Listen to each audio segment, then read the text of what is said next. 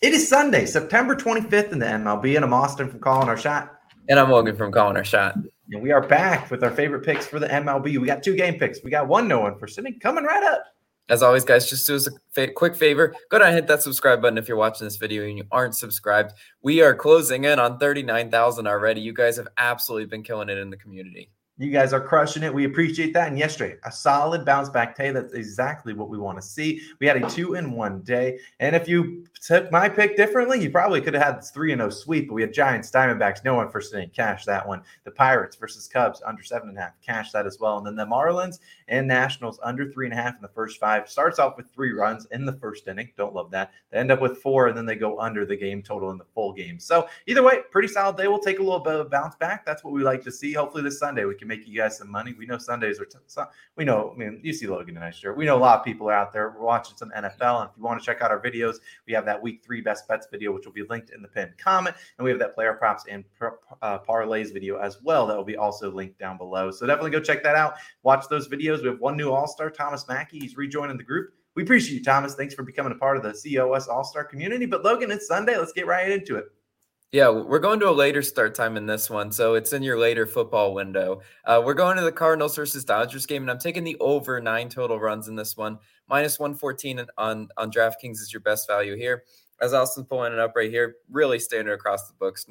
You're not going to get any crazy plus value on this one, but I really do like it. I mean, look, for first glance, this total seems really high, but it's got to be high for a reason, right?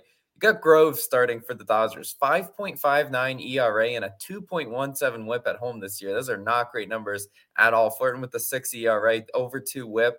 Grove also, what's encouraging for our over, 2 home runs allowed in each of his last 2 starts. Let me tell you right now, St. Louis is 7th in home runs this season. They certainly have the capabilities to make Grove, pay for missing his spots. That's obviously evidenced by what he's been doing recently. Grove also 5 innings pitched and 7 strikeouts against Arizona. So you must think to yourself, well, that must have been a good start. Maybe 0 earned runs versus the Diamondbacks. No, he still gave up 3 earned runs because of his dang home run problems.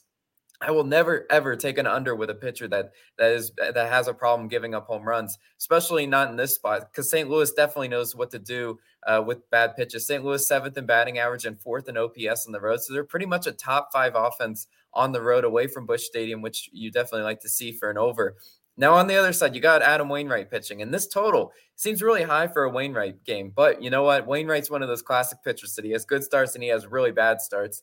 I think with this total, the Bucks are once again pointing that he might have a bad start. Look, he had a good start versus the Dodgers first time around. 5 1/3 innings pitched, 0 earned runs. But you can't just look at the earned runs. Look at his whip, 1.5 whip. Look, that's a whip much higher than what the earned runs indicate. And then the final score in that game, for anyone curious, St. Louis won 7-6. So this game soared over back last time Wainwright pitched, even though he pitched well in his start.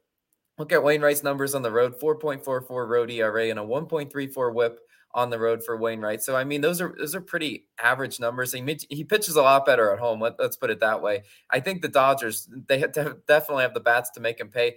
Dodgers 2nd in batting average and 3rd in OPS at home. You never, ever want to take a Dodgers under. Trust me, they just have way too much firepower in that lineup. And the Dodgers hitters have seen Wainwright before, and they have decent splits, right? Mookie Betts hitting 400 versus Sam Freeman, 276. Trey Turner, 400, and Justin Turner, 308. So you have several hitters in that lineup that have seen Wainwright before. They know all his off speed that he's going to throw him.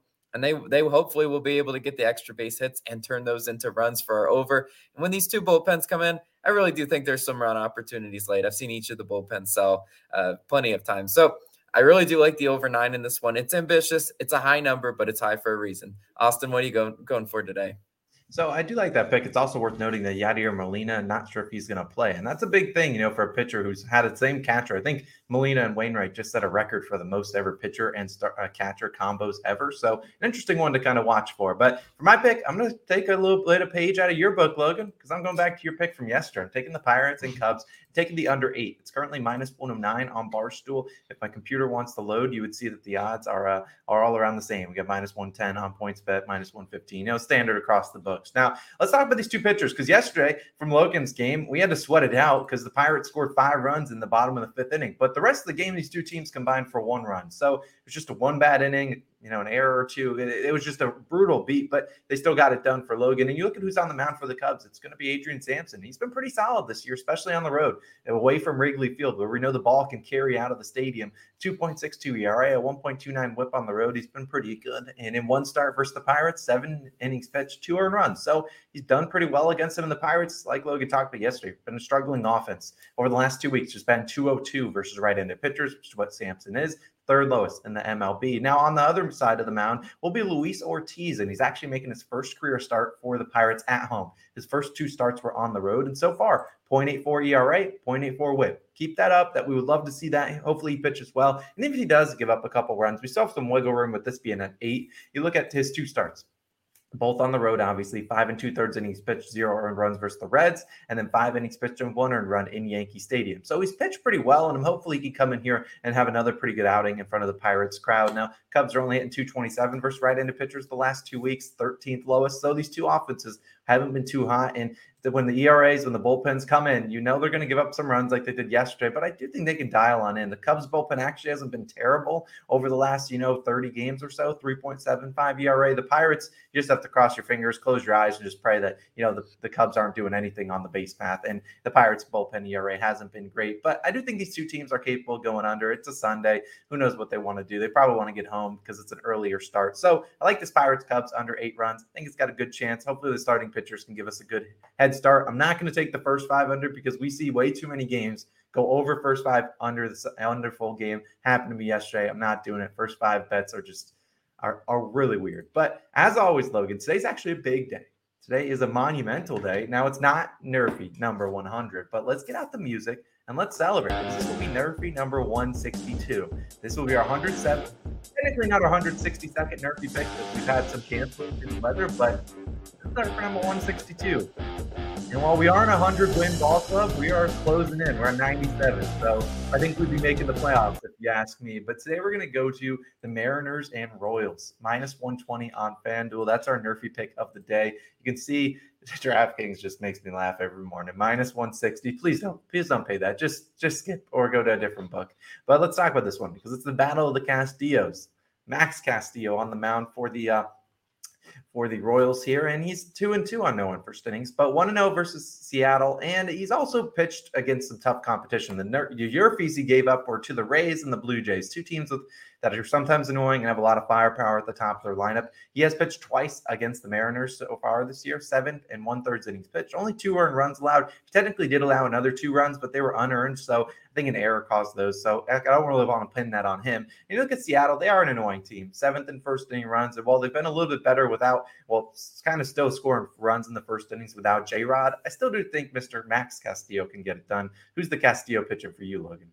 Yeah, we've got Luis Castillo, right? Moneybags Luis Castillo. Boy gets paid. 18-5 on Nerfies this year. So he's been pretty solid record-wise. 9-3 on the road. Pretty solid starts there.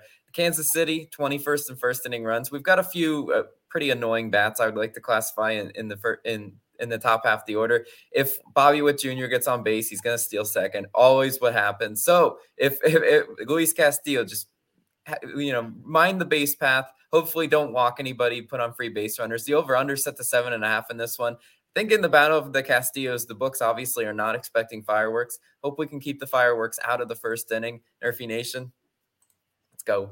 Yeah, let's fly these flags. Luis Castillo also coming off, not a great start. And he normally bounces back. Like Logan said, he just got a big contract extension. So shout out to him. And Luis Castillo, we're going to need you because Max Castillo, he's the top half of the inning. We're not worried about him. But Luis, we need you to lock in, buddy. As always, there's no parlay of the day, but there is 2 videos that are popping up on the screen. Go click them.